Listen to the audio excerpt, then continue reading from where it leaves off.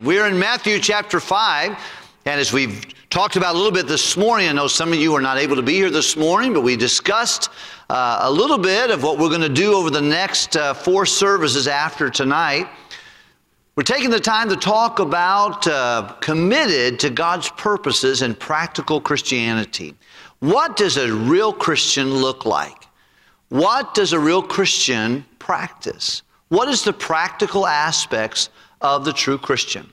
Now, I cannot, in 4 or 5 services adequately, I couldn't do it in 200 services, tell you what what God desires for every Christian. But I love the book of Matthew in chapter 5, 6, and 7 because it's a Sermon on the Mount, probably the greatest message ever recorded. It was preached by our Lord Jesus Christ. He is on a mountain. Multitudes have followed him. It looks like he goes a little higher and he has primarily his disciples, those faithful followers of his, and he gives them this 3 chapters that are recorded. They're not in the book of John, nor are they in the book of Mark, and a little caption of it is in the book of Luke. But here, from start to finish, God gives us the Sermon on the Mount. And there are several practical things that I think that need to be in the lives of Christians. Now, I would say probably its primary application will pertain heavily to the millennium kingdom, where Jesus in Matthew, of course, he's the king. And so it's going to talk about the kingdom of God and his kingdom setting up. And I think practically speaking, from primary application is talking about a future kingdom in the millennium. However, I think there are very practical things that need to be applied to us today. This morning we begin talking about the characteristics of practical Christianity. We're going to talk a little bit about the influences of practical Christianity this evening, but let's begin, if we can, at verse number 1 together. The Bible says, "And seeing the multitudes, he went up into a mountain, and when he was set, his disciples came to him. And he opened his mouth and taught them, saying, Blessed." Now the word blessed means God's blessing is on that person. They're happy. It means happy. So we see that in Psalms 1. "Blessed is the man that walketh not in the counsel of the ungodly, nor standeth in the way of sinners, nor sitteth in the seat of the scornful."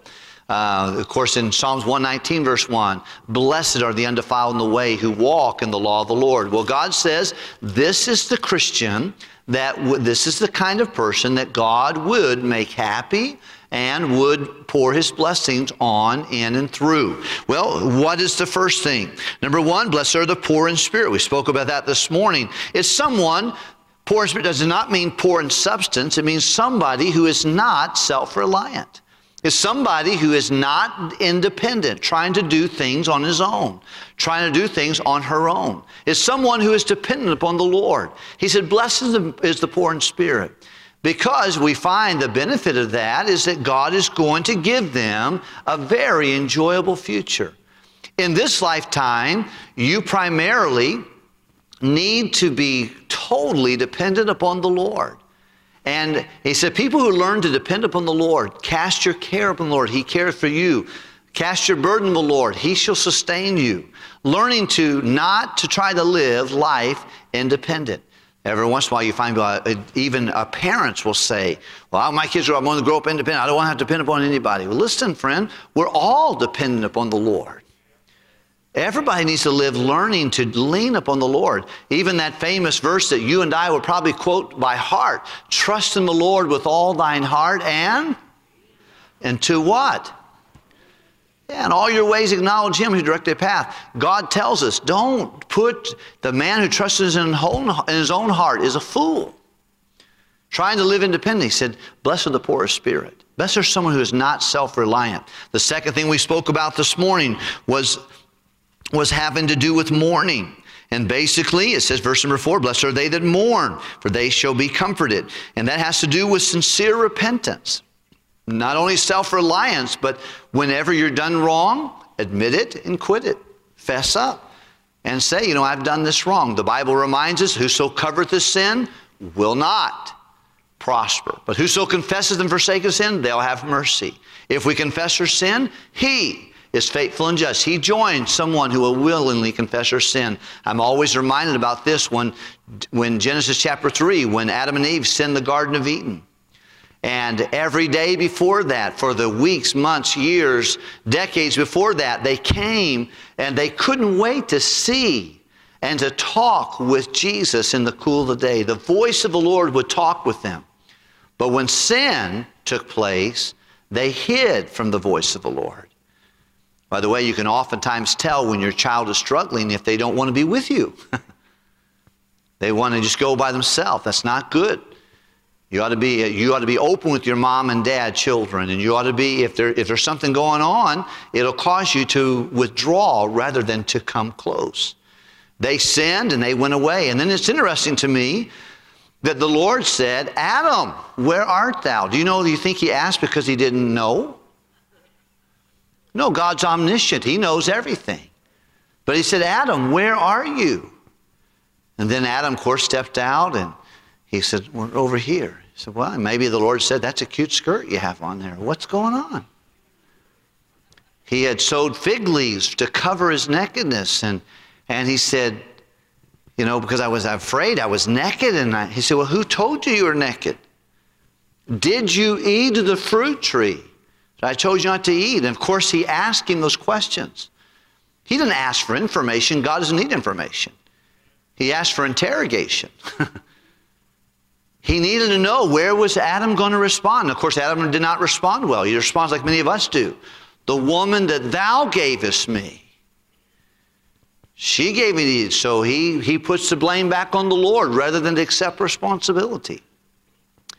He said, how about that, Eve? What do you think? Well, the serpent, he beguiled me and I did eat. Continuing passing the buck. He said, blessed are the people who mourn, who will accept responsibility and sincerely repent when God puts his finger on a sin in our life. He said, because they will be comforted. They will be encouraged. It's not fun.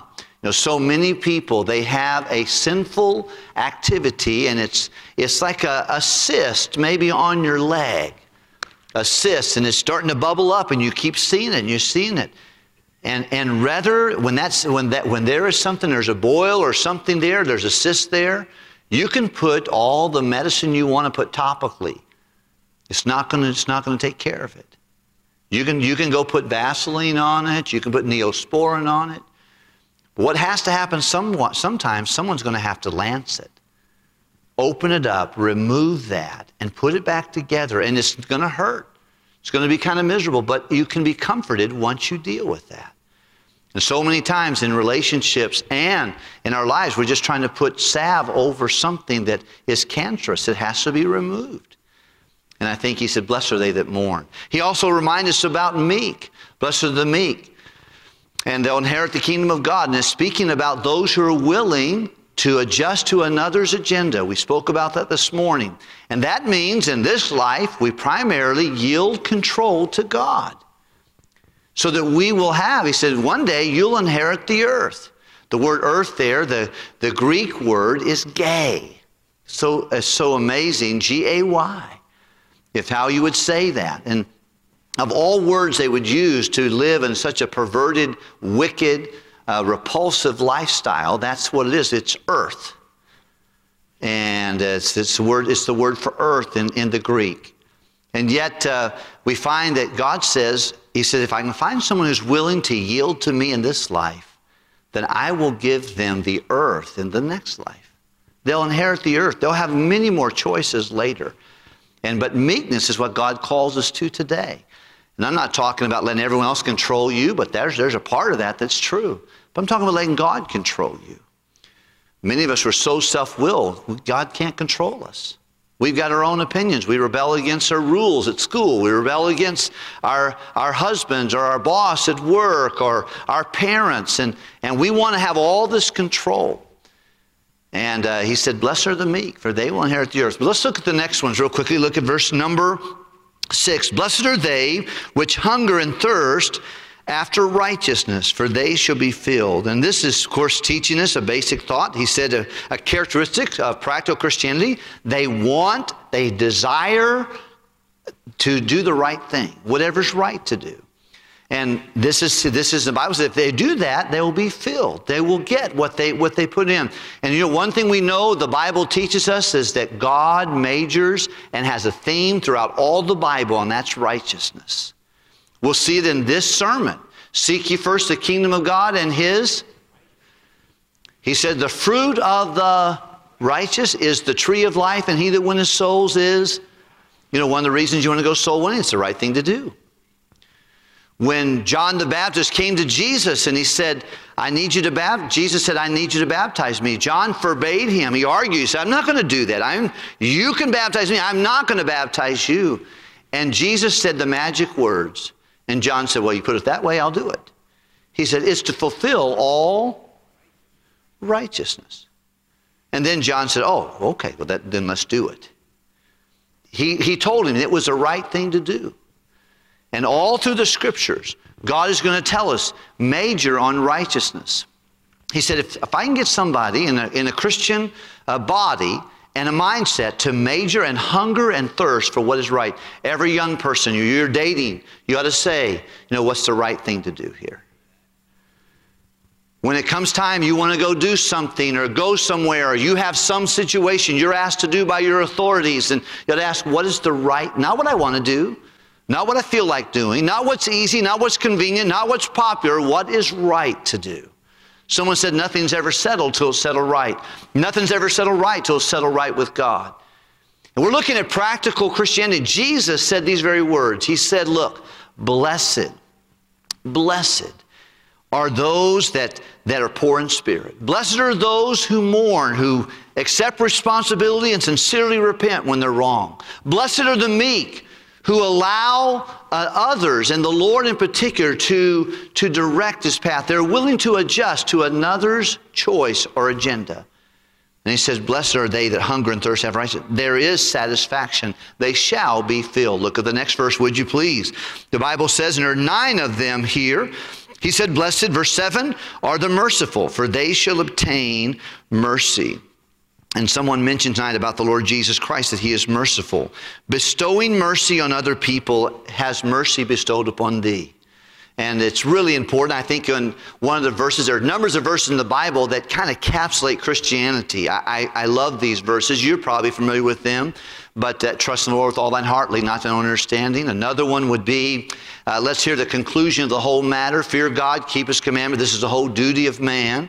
1 Timothy chapter 1, verse number 5, where the Bible tells us the end of the commandment, when it's all said and done, have charity out of a pure heart, a clean conscience, and a faith that is unfeigned.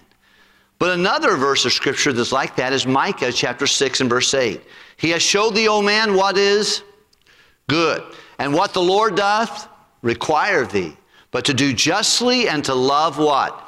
Mercy, and to walk humbly with thy God. How merciful are you as a Christian? When you have a chance to really slam somebody, are you quick to do it? Are you quick to judge? You're quick to criticize? You're quick to do it? Or do you give others the benefit of the doubt? Are you a merciful person? I've observed this a few times in my life, and it's something that I have had personally. I've had a problem with it. But sometimes the people hardest against folks who fall themselves not too long after. And that's what the Bible tells you. He said, listen, if you want to really be a hardhead with somebody, take heed lest you fall. When you think you stand, be careful. And I think it's important that we understand that if we want mercy, we need to extend mercy. God's people ought to be people who are poor in spirit, relying upon the Lord. There ought to be people who accept responsibility and sincerely repent when they're wrong. There ought to be people that are yielded to the Lord and willing to adjust their will to another's pace or agenda. They ought to hunger and thirst after righteousness. They ought to be merciful. Look at the next verse the Bible tells us. Verse number 8, blessed are the pure in heart, for they shall see God. And I think the pure in heart primarily talks about our morals and our motives, but also about basic holiness. He said, blessed are the pure in heart.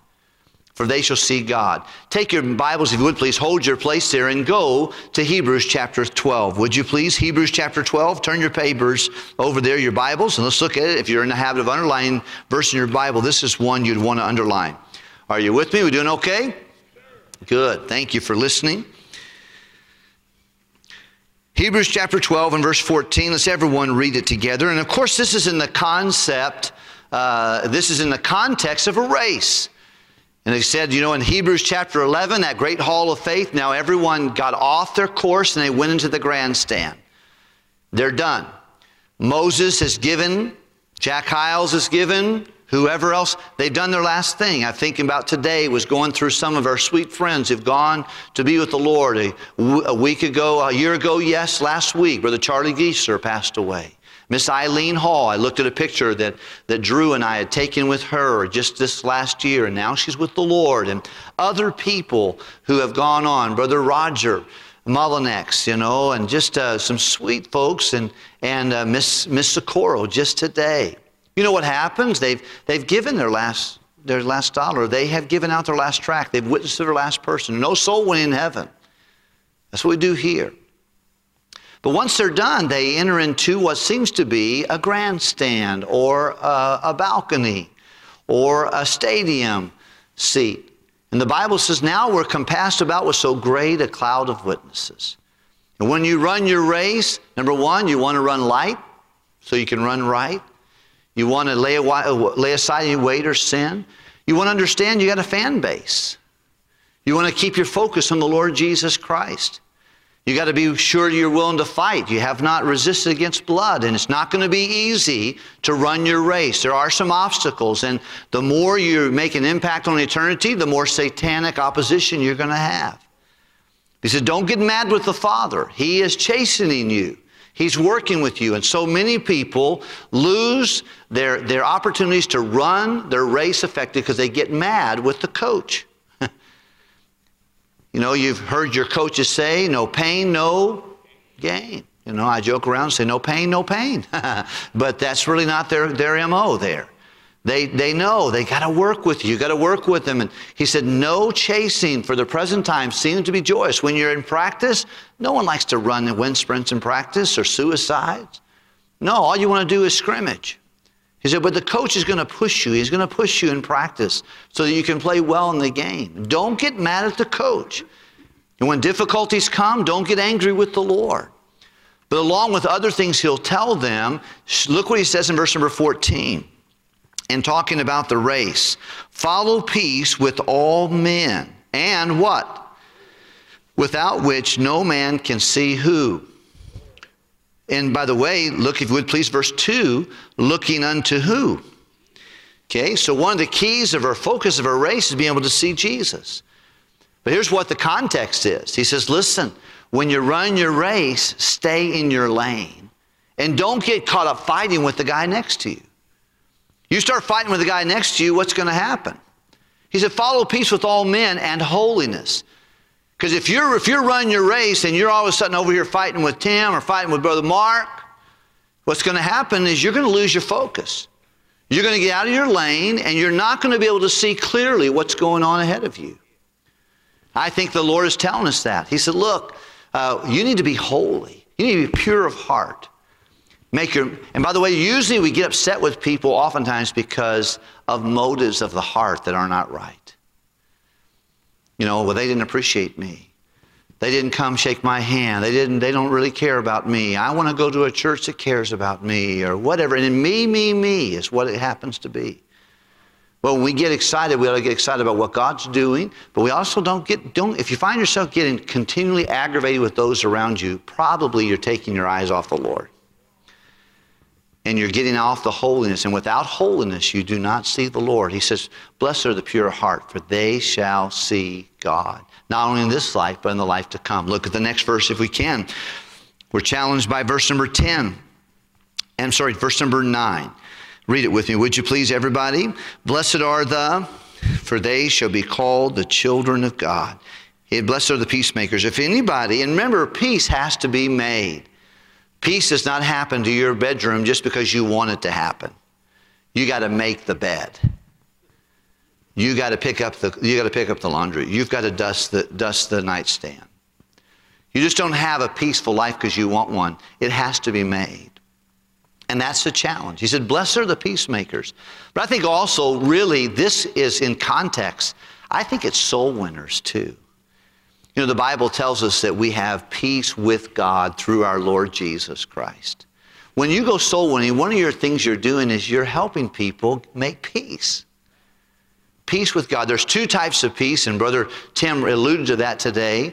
One is the peace with God, and the other is the peace of God. The peace with God happens the moment you get saved. When you get saved, you exchange your sin for God's Son. He gives you His peace. Romans tells us that now we have peace with God through our Lord Jesus Christ. But the peace of God comes through the Word of God, through prayer. Those are the things that bring the peace of God on my life. Now, I always have peace with God from the moment I got saved. So when I go to God, He has no angst against me. Have you ever been to court? Pastor, have you ever been to court? That's none of your business. Yes, I have. You know, I don't like going to court because I don't know the judge. And I know I'm probably guilty. Or even if I'm innocent, I'm nervous that he's not going to go my way. Boy, it's a miserable thing when you go to court, when you don't know. But you know, when I step into heaven's court, I don't have to be nervous about where I'm going to spend eternity. I know the judge.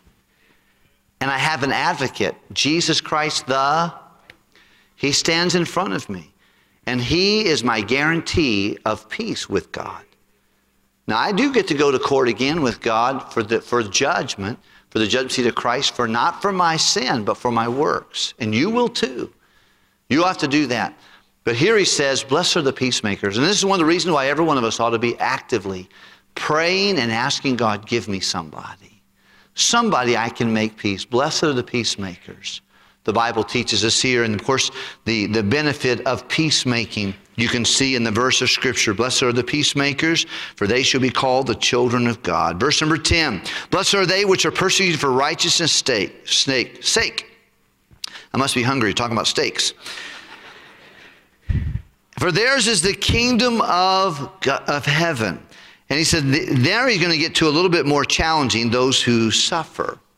So those who are suffering, he said, blessed are those who are persecuted, those who have some difficulties put upon them. The Apostle Paul said, yea, all that live godly in Christ Jesus shall suffer persecution. He said, the Spirit speaketh expressly that bonds and afflictions abide with me. I know that there are going to be that. Now, many of us in America, we're scared to death. I could be scared to death of that. Many of our brothers and sisters in China, North Korea, Yemen, Saudi Arabia, Somalia, Uganda, many of these places in Africa and in other places of the world, they've been hurt so bad. We have no idea. Our worst day would be better than their best day because of what is entailed upon their lives and the difficulty, the rejection, the persecution. He tells us there, he said, listen, Christians who live out the Christian life will suffer some challenges. Some be within, some be without our community, and others will be satanically induced upon us. He said, blessed are they who are persecuted for righteousness. Some folks are persecuted, they're self-made martyrs. They're not really persecuted for righteousness, they're persecuted because they got a bad attitude. And because they stir it up themselves, they created their self-inflicted problems. And then they blame this, like, oh, I'm just suffering for the Lord. It's really all them. But he said, for those who are persecuted for righteousness' sake, he said, theirs is the kingdom of heaven, and God's going to help them. Look, if you would please, the next one, verse 11. Blessed are ye when men revile you and persecute you and say all manner of evil against you falsely for my sake. He said, rejoice and be exceeding glad, for great is your reward in heaven, for so persecuted they the prophets which were before you. And of course you see Daniel in the Bible, Jeremiah, those men of God, Isaiah, though oftentimes most of them, they knew the inside of a jail cell. Jeremiah knew what it was like. A lion's den, Daniel knew what it was like. These prophets that came before you, it's nothing new. He said, this is going to happen. They're going to revile you. They're going to speak untruths. They'll make up stories about you. These are things that are practical Christianity. And I don't know about you, but I don't like those last couple ones. You know, let me be meek. Okay, I can live there maybe. Self-reliant, dependent upon the Lord. All right, that's a good one right there. Some of these other ones, when it gets down to the difficulties, but this is a reality. And this is one of the reasons we ought to pray for one another. I'm a little bit nervous sometimes how strong I will be when I'm really pressed, when I'm really attacked. I don't like that. I don't like to think about that. And I think one of the things I've shared with you before, I'm weak and I'll always be weak. God's strong and He'll always be strong, and I need to trust Him. I don't have to worry about that. The Bible says sufficient to the day is evil thereof. You got problems today, deal with those. Don't worry about tomorrow.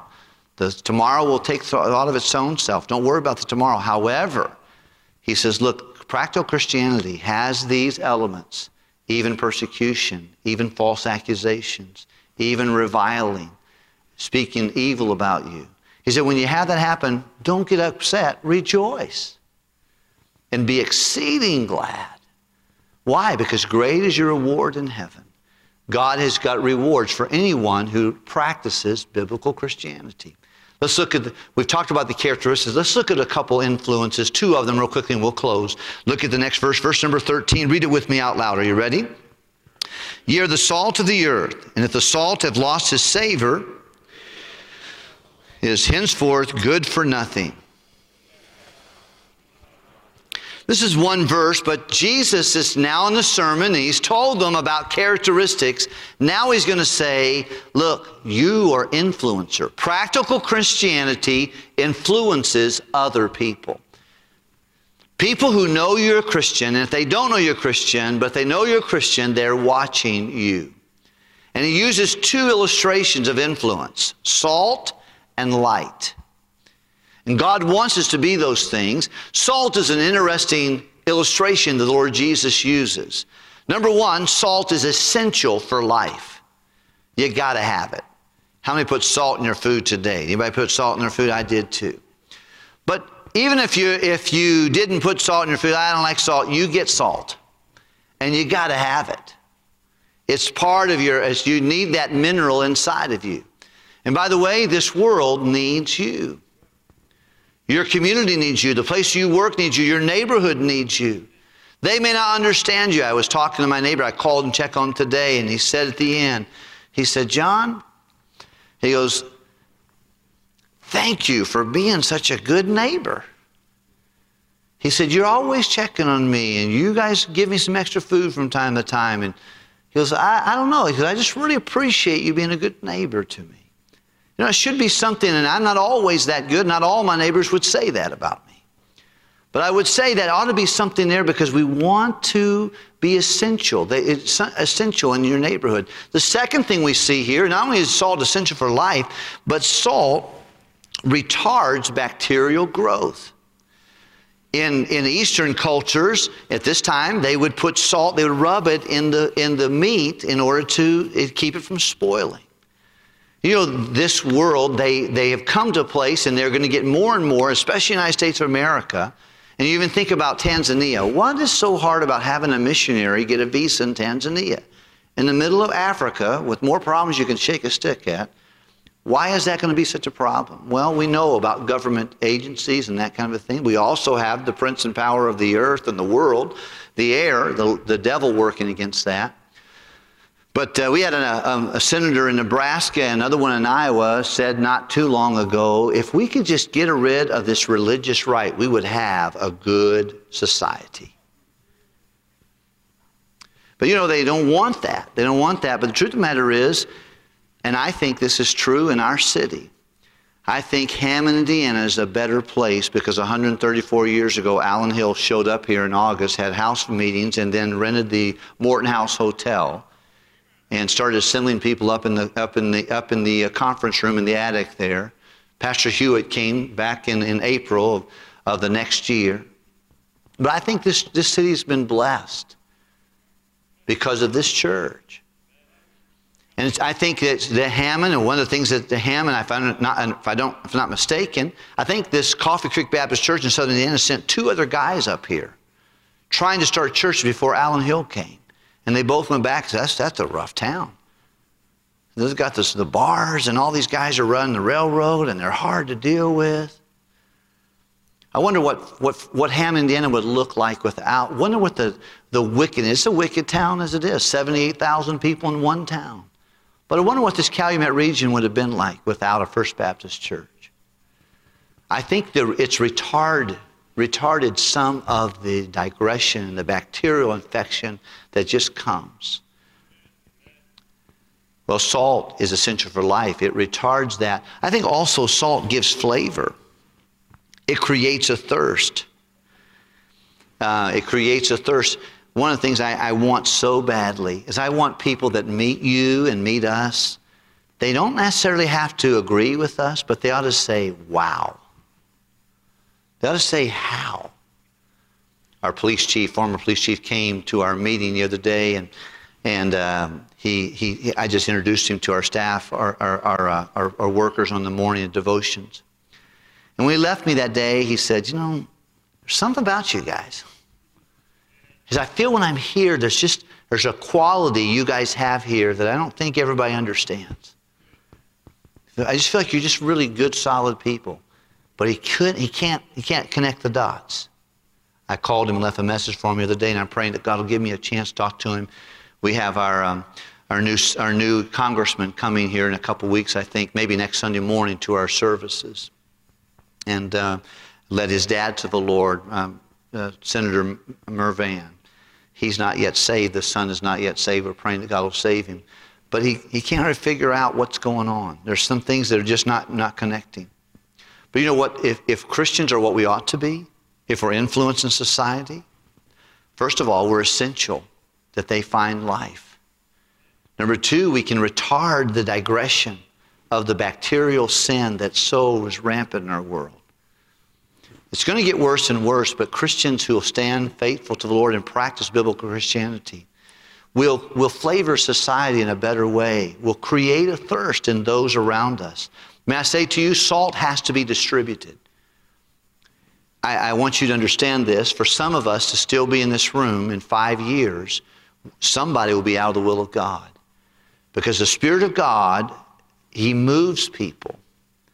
There's some in here that we love, and we love you so much, but God's going to lift you and put you in another location for His own purposes. Can I remind you that Jesus is the chief shepherd? And He owns all the flocks of all churches everywhere. And sometimes He moves sheep from one flock to another flock. He moves shepherds from one flock to another flock. Remember years ago, and one of the reasons, 8 years ago this week, on Friday, our family landed here in Chicago Midway Airport, and we started our trek together as a family at First Baptist Church. And I'm so thankful for that. But I believe with all my heart, it wasn't me. I didn't fill out an application. I didn't send a resume in. It was God just saying, well, John, I've got you. I need you to go over here. I had to feel like, oh, this is what God wanted. And God puts things in, but salt has to be distributed. Years ago, there was a vigilante hired to stamp out the Moravians. The Moravians are Baptist ancestors, but they were converting people in, and so some religious, false religions were saying, we want to get rid of these people, exterminate them, get rid of them. And they hired a vigilante, and they said, here's what we want. We'll pay you a strong sum just to eradicate the Moravians. And they said to them, after evaluating them, they said, you know what, the Moravians were Baptistic people. He said, we're not taking the job. So there's 3 reasons we won't take the job. Number 1, he said, these people are loyal to a book. They don't care what the Pope says. They don't care what the preacher says. They are loyal to a book. It's really hard to conquer people who are loyal to the same marching orders. So they're very loyal. They don't care. You can tell them one thing. We can tell them someone else tell them something, that they go with the Bible. Number 2, he said they think it's their job to spread out all over the world. If you get them out here, they're going to be moving over here. He said they just keep sending people away from their churches. He said they think it's their job to get the gospel to their message to everybody. Number 3, he said they're very respectable people. People don't agree with them, but they respect them. They pay their bills on time. They treat their families right. They raise their kids to be respectable. And even people who don't necessarily agree with what they teach, they respect who they are. Would to God that would be the same thing today. But that second point is what makes me think about this. Salt has to be distributed. Some of you young people, God's working your heart about going to the mission field. Say yes. If God wants you to do it, you do it. If you got a pile of cash over here, or you got an opportunity to serve God and make an impact for eternity, do what God wants you to do. Don't chase a career. Don't chase the financial benefit. Don't say, well, I can make more money. That's nothing compared to the will of God for you. If that was a big thing, Dr. Calloway will still be at the University of Tennessee. A long time ago, he would have retired. But many people have come to know Christ, and their lives have been so influential the world around. There are people tonight getting ready to have services in Oregon and in Arizona, and all over the world have been influenced because of a decision that he could make a lot more money, have a great retirement, come over here for a fraction of the amount of money. You just need to do what God wants you to do. But remember that salt has to be distributed to make it count. Look at the next thing real quick about salt. Salt takes away hardness. If you ever have hard water, you add some salt to it. It softens things up. That's another thing about salt. And then salt requires labor and patience to acquire. You know, I've never dug salt. I've never been mining for salt, but I understand it's not just something you just pick up someplace. Something that has to be dug out. And you know, souls and bus routes and Sunday school classes, they're not going to be built strong on spare time and pocket change. You can't just like the people of Haggai's day, you know, they just got so busy doing their things. They were hindered by government intervention and local bullies, and they just stayed close, just took care of their stuff, and they stopped on the house of God. I would think that souls need to be reached by patience and hard work. And then the last thing that comes to my mind is salt must make contact for it to be effective. You're not going to enjoy salt. You're not going to enjoy salty potatoes when the salt's over here and the potatoes are over here. There has to be contact made. And I think that's important too, is that Jesus said, you're in the world, but you're not of the world. But you got to get in that thing. I think of Jesus. Could you imagine? Wherever he went, people were touching him. People were bringing babies up to him. Of course, the apostles said to the disciples, saying, man, please get the baby out. I'm happy you got a baby. Leave him alone. Would you please? The guy's busy. And Jesus rebuked him, said, hey, no. Suffer little children to come to me. Could you imagine the day he was walking when the lady touched him? Said, someone touched me. And they said, tell me something I don't know. Everybody's touched me. I wish people quit touching me. Someone touched me, and he was busy. But boy, you have to make an impact. I think we ought to be separated. I'm all for separation. I think the doctrine of separation is one of the most biblical doctrines in the whole Bible. And the Bible says, add to your faith virtue, to virtue knowledge. If you don't have a virtue, you'll not grow in your knowledge. But I will say this: we got to be in the world. You got to be developing relationships. I was blessed by Mrs. Colson. She was telling me, there's someone I've been asking the Lord to save, and I've been witnessing to them and trying to, not very successfully. But I'm praying. I was so blessed. Mrs. Colson saw them, and she gave them a ride someplace, and they began to talk. And now, when I get back to see that person, I'm going to be able to have another opportunity to talk to them more so about the Lord Jesus Christ. But you got to touch people. Some of you haven't handled a gospel tract in months. You haven't been on someone else's doorstep in months. Some of you, it'd be a good idea for you next Saturday, come to Soul Winning and just find a bus captain and say, can I go visit with you today? Let me just go see. Some of you need to step on doorsteps where there's Bud Light everywhere, where kids are running around and no clothes on, and mom and dad are out and passed out, and see the need. Take the lead and do something. Some of us, we haven't touched this world. We get from our house to our nice car to our church and get all dressed up. We haven't touched the world. And salt is something that has to be touched to make an impact on.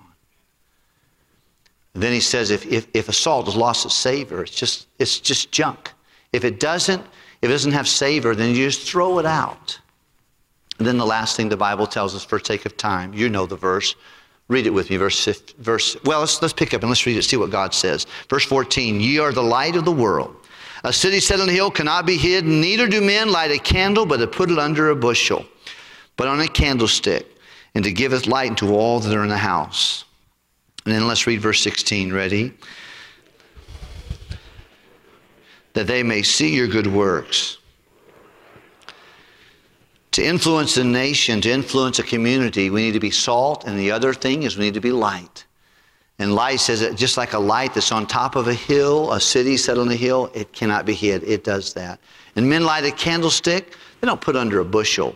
There's two things, and Brother Vargo taught me this years ago, but another pastor of Scripture, he said, men don't light a candle and put it under their bed or under a bushel.